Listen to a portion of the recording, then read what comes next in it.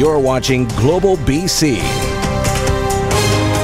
This is Global News Hour at 6. Good evening and thanks for joining us. BC's Premier says the government is ready to use emergency powers if the spread of the COVID-19 virus gets out of hand. The provincial government unveiling its wide-ranging pandemic response plan today. Aaron MacArthur has more on the priorities as cases continue to climb around the world. We do still have 21 people who have tested positive for COVID-19 here in British Columbia.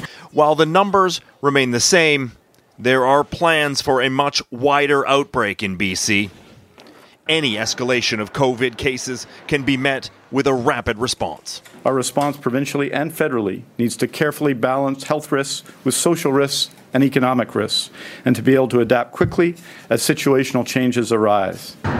Learning from SARS 2 decades ago and even recent wildfire seasons, BC has the ability to roll out emergency plans across all of government, which can include everything from adding extra hospital capacity to redeploying frontline staff.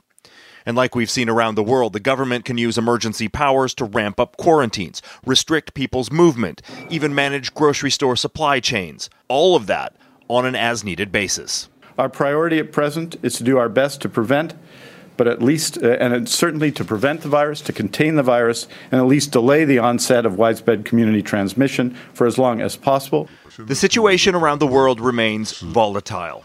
Of immediate concern, the situation in the U.S. A cruise ship with thousands of passengers, including more than 230 Canadians, is being held off the California coast while people are tested. You may have heard this on the news by the media already, and we apologise, but we were not given advance notice of this announcement by the U.S. federal government. South by Southwest in Texas has been cancelled. The University of Washington has told all of its students to stay home until the end of term. While testing has been almost non-existent up until now in the U.S., BC leads the way, doubling the number of tests carried out just last week. By the end of next week, we will have 4 additional labs able to test for COVID-19, as well as, in the coming month, additional machines so we can continue to increase the testing available to British Columbians. BC continues to monitor international travelers, including people crossing from the U.S. If there is any large-scale epidemic here, expect the response to last not weeks, but months. Aaron MacArthur, Global News. Keith Baldry has been following the provincial developments very closely today. Keith, we are learning a little bit more about this virus and how it really affects people. Yeah, this is the government's pandemic coordination plan. I really invite people to go to the website, take a look at this thing, chock full of information.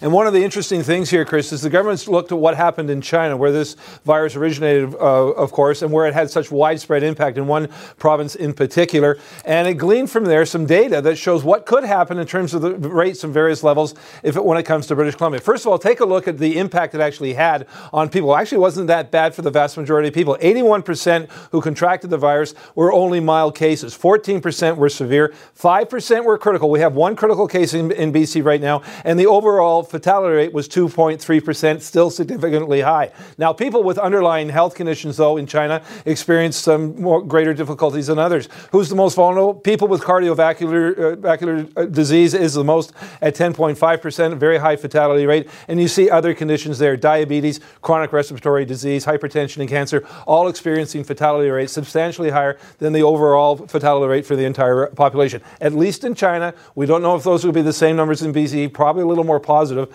given our healthcare situation here is probably better than China. All right, yeah, interesting stats on the fatality rate there, and I don't really know how people are going to look at those. Is that comforting or not?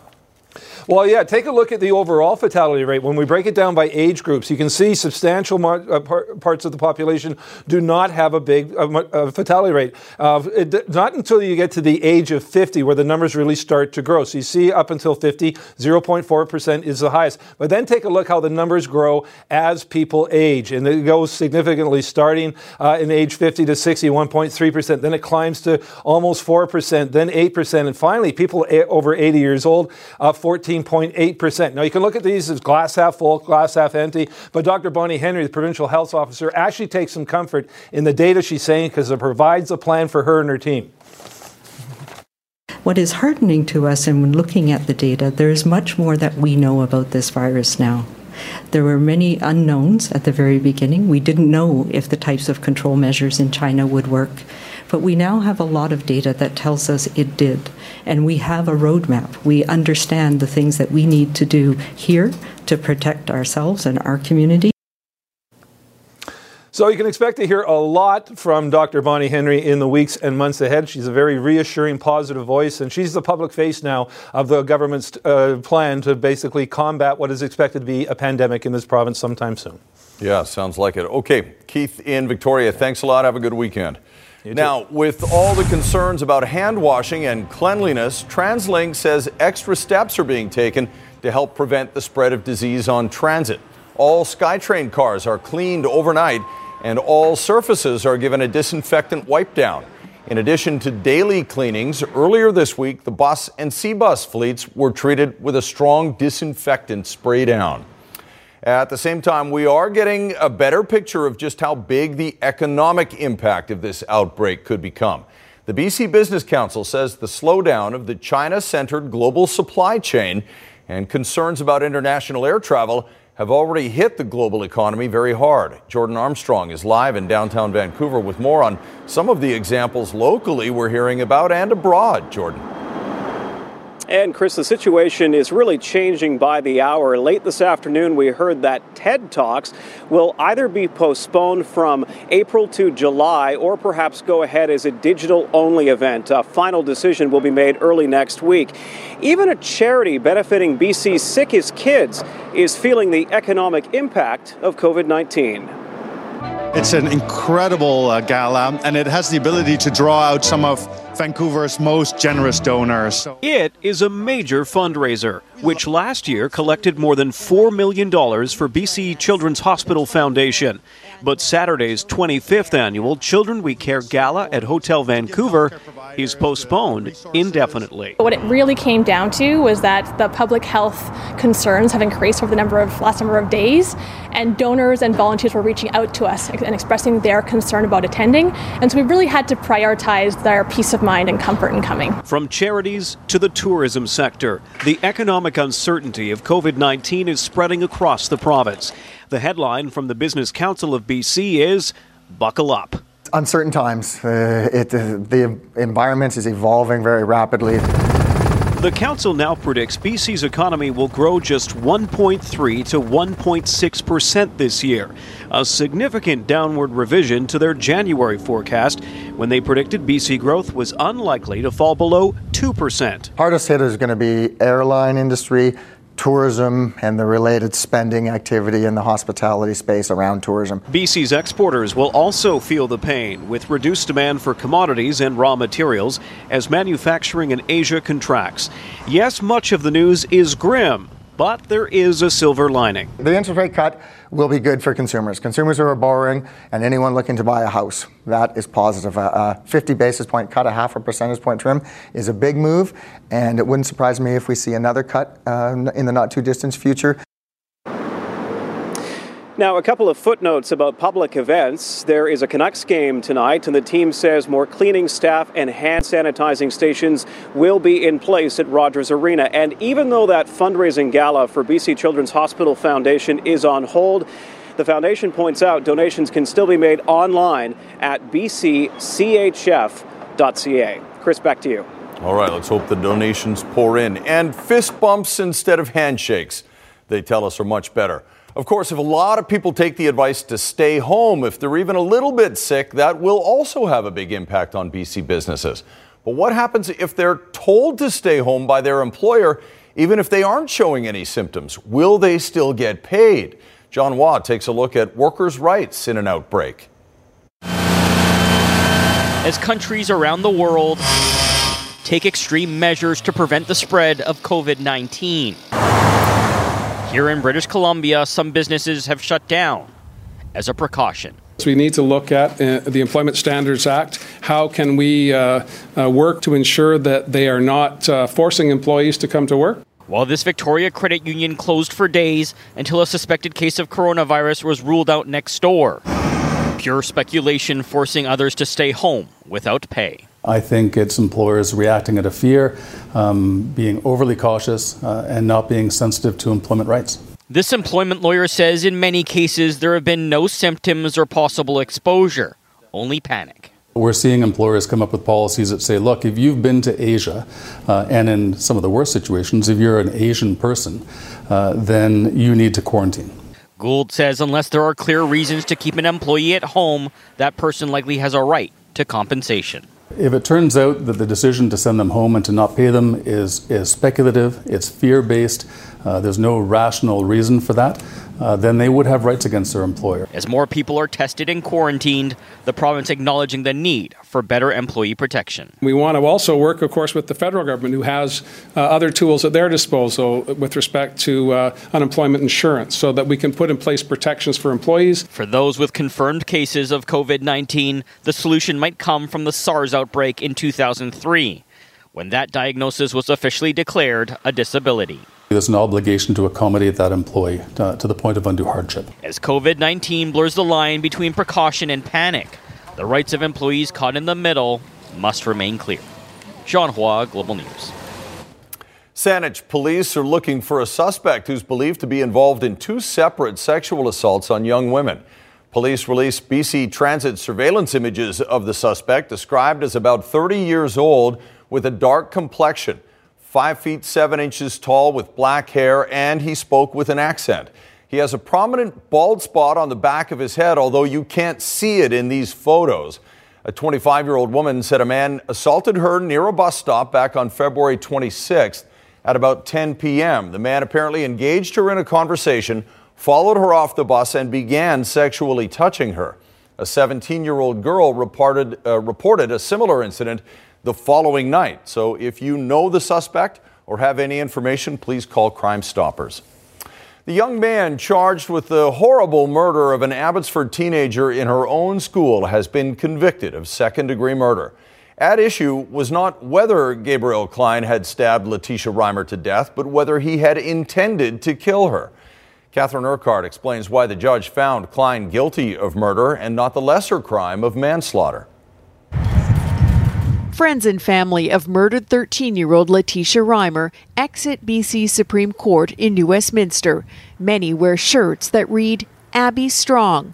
Justice Heather Holmes has just found Gabriel Klein guilty of second-degree murder and aggravated assault. The justice certainly made the right decision here, in our opinion, that this was second-degree murder. It was clearly intent. Gabriel Klein had the clear intention to murder both girls and succeeded with murdering Letitia Reimer. In November 2016, Klein walked into Abbotsford Senior Secondary and stabbed Reimer 14 times. Her friend was also stabbed and suffered serious injuries.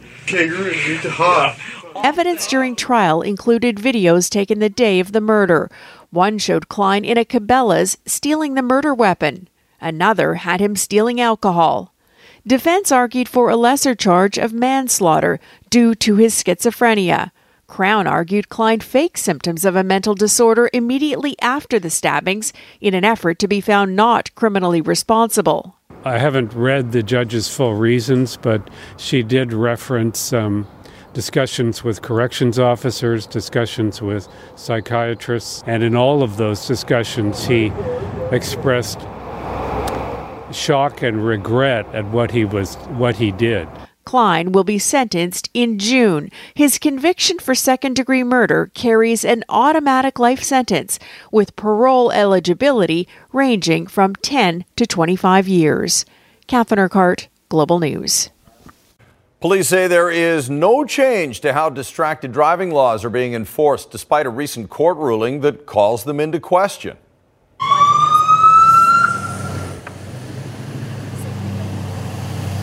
That's right. An officer pulled over a driver today right in the middle of the announcement in Surrey about distracted driving and a crackdown that included Surrey RCMP, White Rock RCMP, and ICBC. All of those agencies reminding drivers to keep your eyes on the road and off your cell phones. But a BC judge recently acquitted a Victoria woman who was ticketed for having a phone in her lap, which she was not using at the time. Under the Motor Vehicle Act, a cell phone needs to be firmly affixed to a dash using an approved cell phone holder. It cannot be just sitting in your cup holder or on the seat next to you. It should not be within arm's reach of the driver. If those situations are present, it could lead to a violation ticket, depending on the unique circumstances present in that interaction you have with police. Right now, we'll be turning our clocks, I guess, ahead by 1 hour this weekend.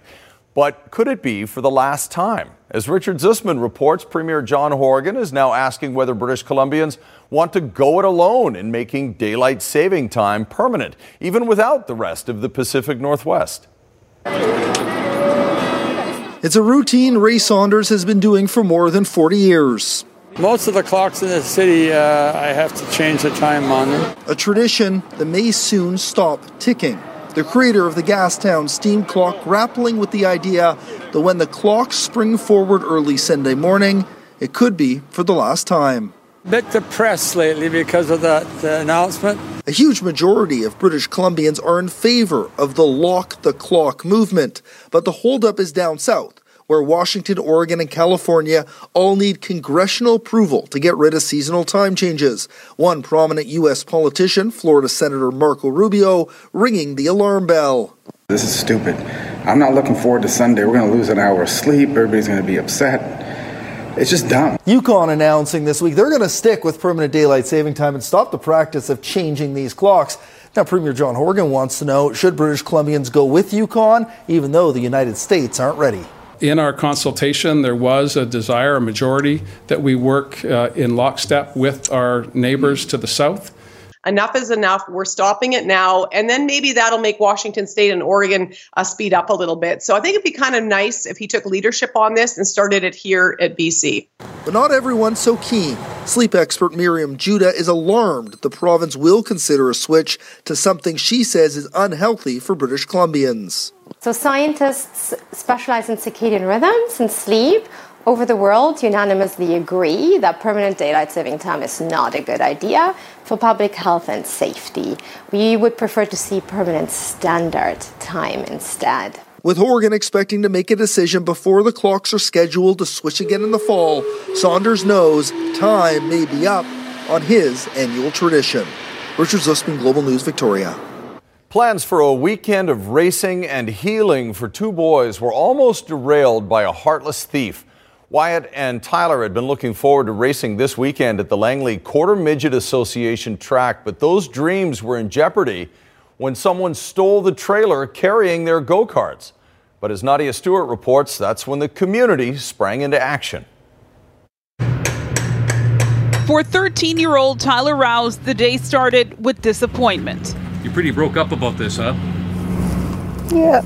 How special is that car to you? Pretty. He and his friend Wyatt Flores were looking forward to hitting the track with their midget racers this weekend. That is, until the trailer they were being stored in was stolen. People like to play hockey and soccer. Our kids like to race cars, and this is what they do. This is their passion. It's going to be hard. The thief was caught on surveillance footage hauling the trailer away. The family posted a picture on Facebook, hoping for witnesses. And that's where this story takes a heartwarming turn. They found the trailer? The cars in it?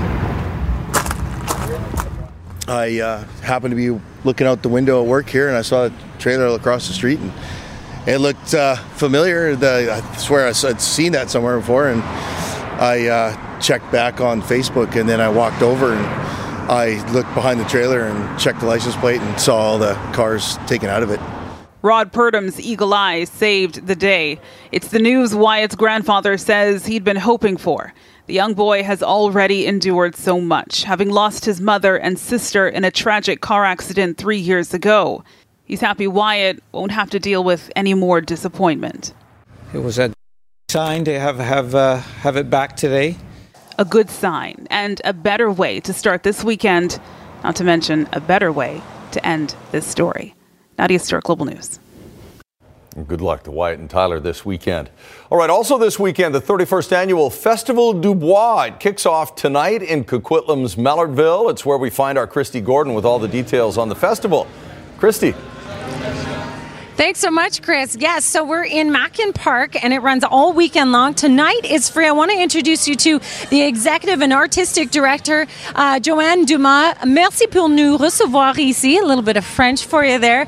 Joanne, tell us about what's happening here this evening. This evening we have our Contra Dance evening. It's a free event, so we invite everybody to come. We're here till 10 o'clock tonight. It's going to be great fun, great dancing, great music. And then on the weekend, of course, we start tomorrow and Sunday. Great family fun, great food, tourtières, sugar pies, poutine, the whole thing, and great music and fun for the whole family. Well, it sounds like a great time. I understand that, so it's for all ages, right? Yes, absolutely. Even tonight? Yes, of course. Okay. So lots of dancing. I noted that there is a kids area as well, so lots of activities for the kids. And you can get more information on their website. As you mentioned, 3 tonight, but you can get tickets. It's $20 for adults, $8 for kids, but if it's under 5, it is free. And then you can get a family pass for $50. Yes. Thank you so much for having us. Merci. Thank you. Merci beaucoup. The uncle of a Toronto teenager kidnapped on his way to school, apparently as retribution for his stepbrother's alleged drug debt, is speaking out. The teen was found safe last night, and Global's Catherine McDonald has more on what we're learning about the investigation. He woke up and found himself in the bush at Brampton. The uncle of the 14-year-old boy who survived a 36-hour ordeal after being abducted says his nephew, seen here in hospital after being found, remembers very little about what happened. He doesn't know them. I think he just fell asleep.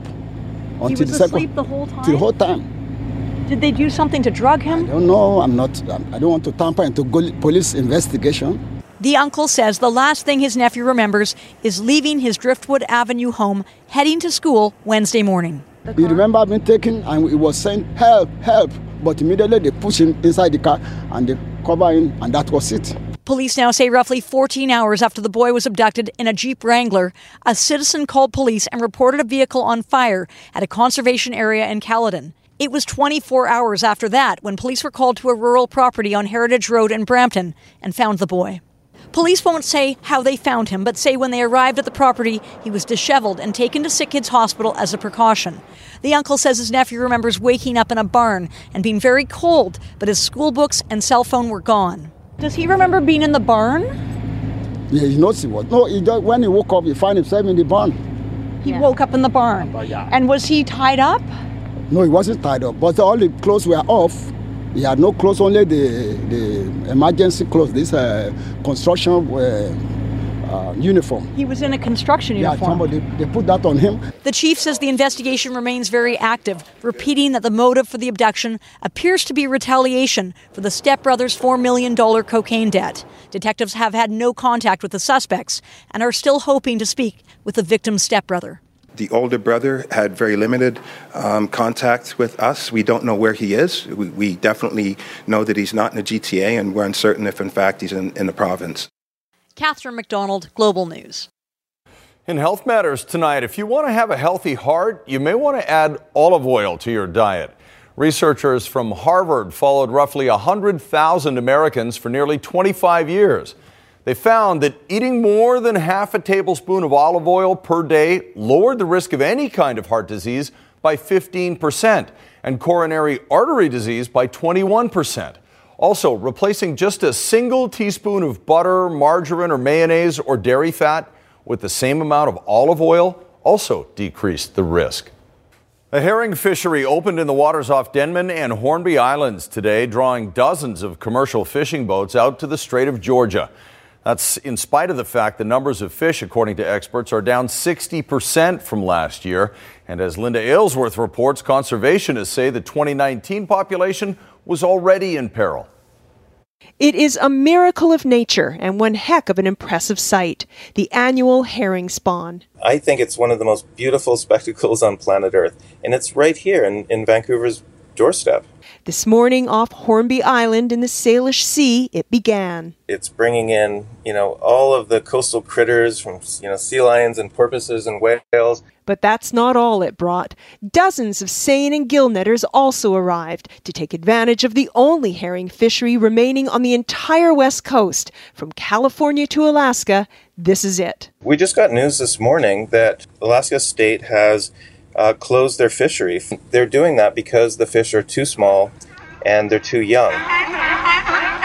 The same is true here. And yet DFO decided to open this controversial fishery anyway, just as they did last season, even though the number of herring returning this year is down 60%. People on Horn Bay are so outraged and furious that we've been having protests almost daily here. We're basically just baffled that DFO would open a fishery which has been deemed by its own scientists a high-risk fishery. The Department of Fisheries and Oceans response: the herring collapse is tough on gillnetters and seiners and the marine life that depends on them, from the sea lions trapped in nets while vying for the same dwindling resource, to some of BC's most endangered species. 80% of Chinook salmon diet is comprised of herring, and the vast majority of southern resident killer whale diet is Chinook salmon. Overfishing has plagued these remarkable fish for decades, but it would seem their resilience has now been pushed to the limit. Do we want to protect the foundation of our coast, or do we want to continue managing it to extinction? Linda Aylesworth, Global News. Police in Australia engage in a car chase and foot chase trying to arrest a suspect. How a dog walker finally helped detain the man they wanted right after Christie's forecast. And she, as we saw earlier, is out at Festival du Bois in Coquitlam. Great night for some two-stepping at the country dance, it sounds like. Oh, yes. The music is just about to get going. These are the Celtic Lasses here behind me. 3 young girls, local girls, that are going to be playing, and people are starting to come in. Now, we have to talk about tomorrow, though, everyone. Yes, we do have a chance of seeing a few flurries, but that chance is starting to wane because the instability that we're watching push in may likely push in the late morning hours, just late enough that the temperatures have a chance to rise a little bit, likely around 3 or 4 degrees. Certainly higher terrain still could see some snow, and I wouldn't be surprised there if lower elevations do, but there's a much better chance just for higher elevations. So showers or flurries late tomorrow morning into the early afternoon hours, but it pushes out pretty quickly, and for the latter part of the day, we're really only talking about a very slight chance of showers, but even into the late evening hours, we could see that. So there's your forecast for Metro Vancouver. Late morning, early afternoon, that's when we could see the band push through, and you'll note the temperatures warm up, but it'll be cold overnight. So this amounts that you see here, we're talking about 1 to 2 centimeters if we see it at all. Very limited amounts. This is really on the outside or on the upper end of what we would see.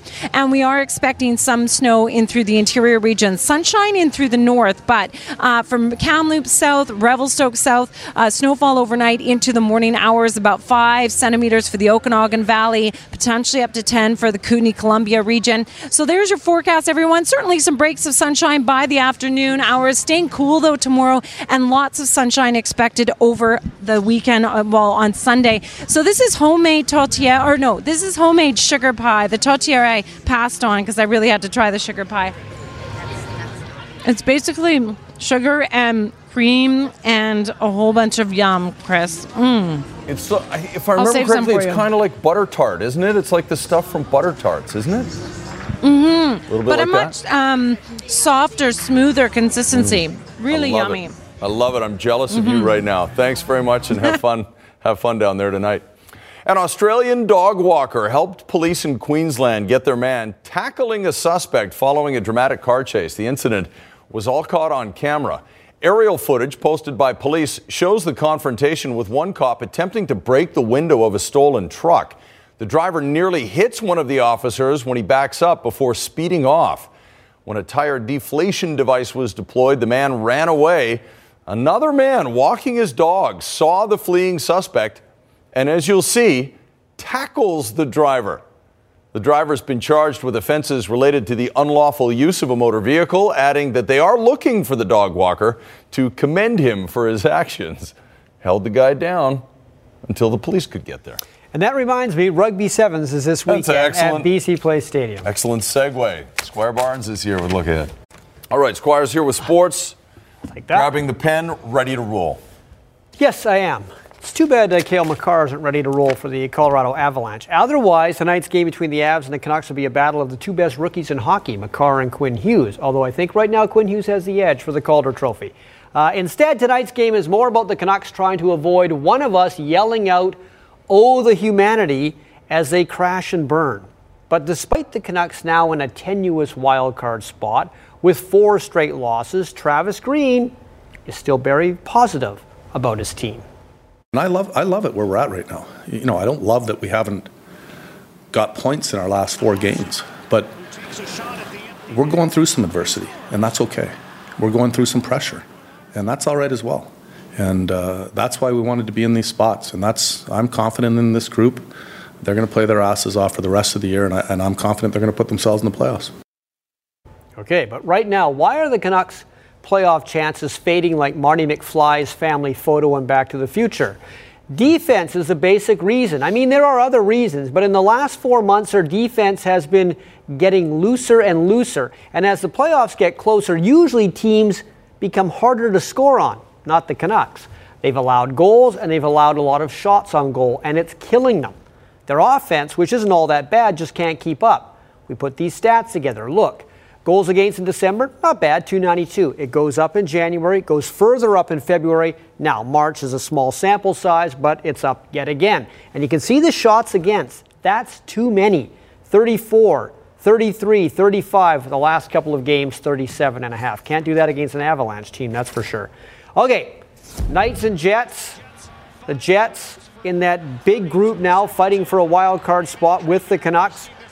Lucky goal for Winnipeg. Nick Ehlers throws it in front, goes in off the stick of Ryan Reeves.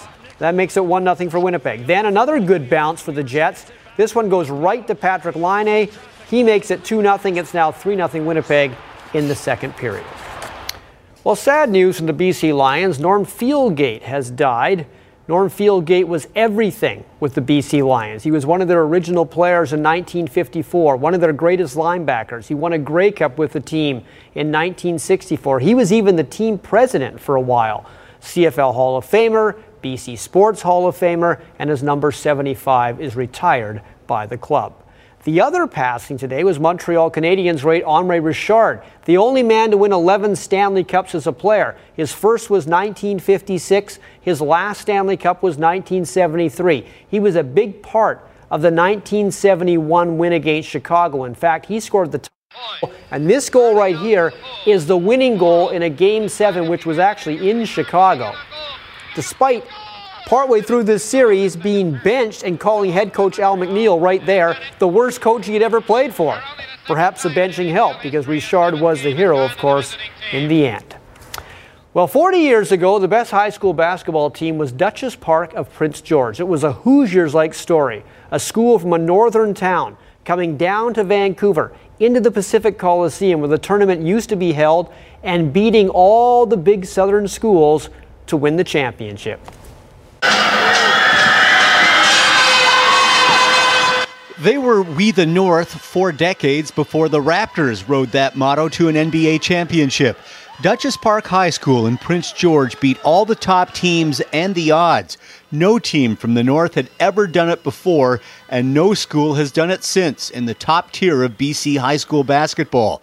They only had 9 players total on the roster, but a starting 5 that was as talented as any in the province, including guard Kent Stanley, who was maybe a little understated back in the day. We play fairly good offense, and most of the time we play good defense. So you can't really say we overpower our team in any one area. Also, our big guys do a really good job on the boards. Coming from Prince George at that time, we'd only really had two guys from Prince George ever go on to play 4-year college basketball. And with this group that I played with, 3 of us played at the 4-year level, 2 went and played really good community college level basketball. So basically you had 5 college players on one team. That team spent so much time together, making extensive trips to tournaments in Alberta and the West Coast to play top competition to get them tournament ready. And in the end, the strategy paid off. Today, the remaining 8 players have traveled extensively to gather for a 40-year reunion and to watch today's version of the Dutchess Park Condors, who are trying to win a 3A championship this weekend. So you look down the hallways, you look up in the rafters, you see that 1980s banner. This weekend's pretty big for our team to finally get to meet that historic team. Take it from the guys who've been there. Winning a championship means you'll walk forever together. It's really just have a great time, because you'll actually remember a lot of the stuff off the court more than you will the games. It's pretty rare to see that Northern British Columbia team in whatever sport it is come down and compete against big city teams and win. At the time, it was just basketball to us, but now you look back at it 40 years, and I guess it was a pretty big achievement. It's hard not to think about how special that would be to be with that team and to do it this year, 40 years later, exactly on the 75th anniversary. It'd be pretty special. Great story. That Good is stuff great. from the archives, too. That's fun to see. It's amazing what we have in those archives. It is. Here's your snow report for this evening. Incredible numbers on some of these mountains. Whistler Blackcomb picked up 32 centimeters of fresh powder. Grouse 10, Cypress 10, Sasquatch 24. Manny Park picked up 16. Revelstoke and Fernie not a lot, but they will get some in the next 24 hours. Kicking Horse 8. Big White nothing new, but snow will push in by morning hours for that region. Silver Star 2, Sun Peaks 2, and Apex 4. Mount Washington a nice 10 centimeters of new snow. Whitewater and Red Mountain nothing new, but more coming tomorrow. Powder King 4. Well, we could have had satellite debris yesterday, but it was a leap year after all. And so we got pushed a day forward, right? Extra day? Is that how it works? Yeah, I think so. Okay. You don't just Why are trust you making me on do it. math? Just go with it. All right. Whatever you said is awesome. That's good. Awesome. And you'll understand why I got into it Yes, that way. because that is the whole premise of this commercial for Ryan Reynolds. Ryan Reynolds, yeah. Aviation Van City Kid. Reynolds. Yes.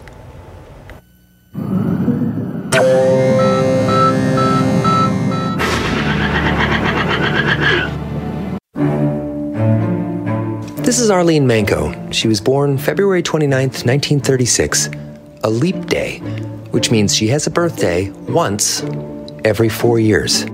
I was technically 5 years old when I got married.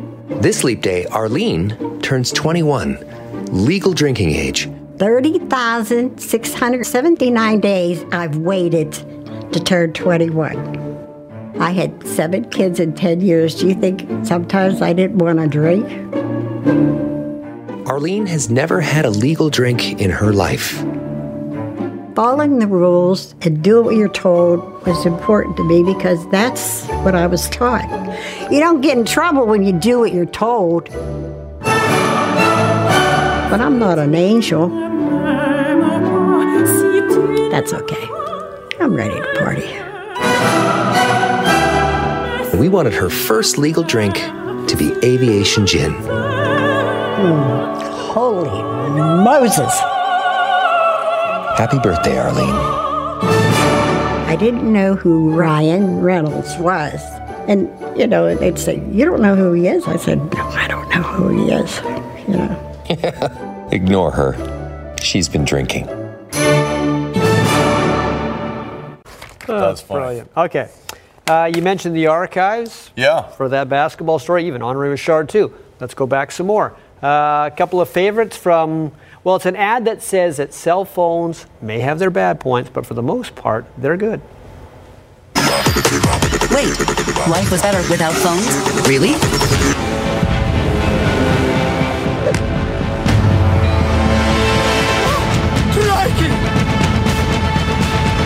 Sir, according to this, hazard ahead. Oh gosh, best avoid that. Turn left. That could have been a disaster.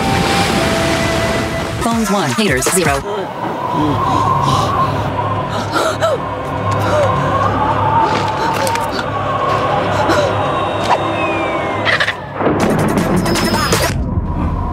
Pizza.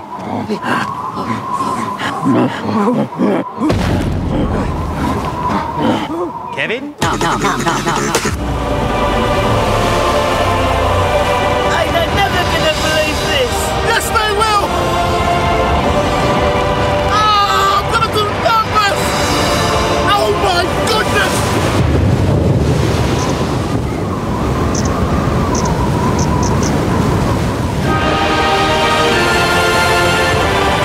See, phones are good. And they're even better on the best network for data. 3. If only. Divine. Okay, so the last ones, these are both from Mentos.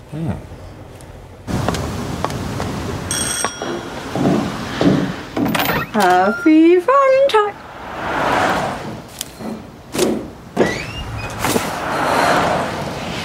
You'd better come in, love. You'll get cold.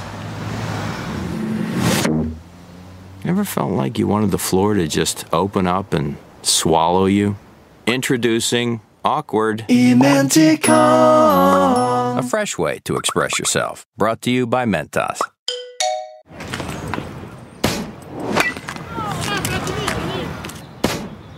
Whoa, pure fresh chewing gum. I wanna feel your minty freshness on my face.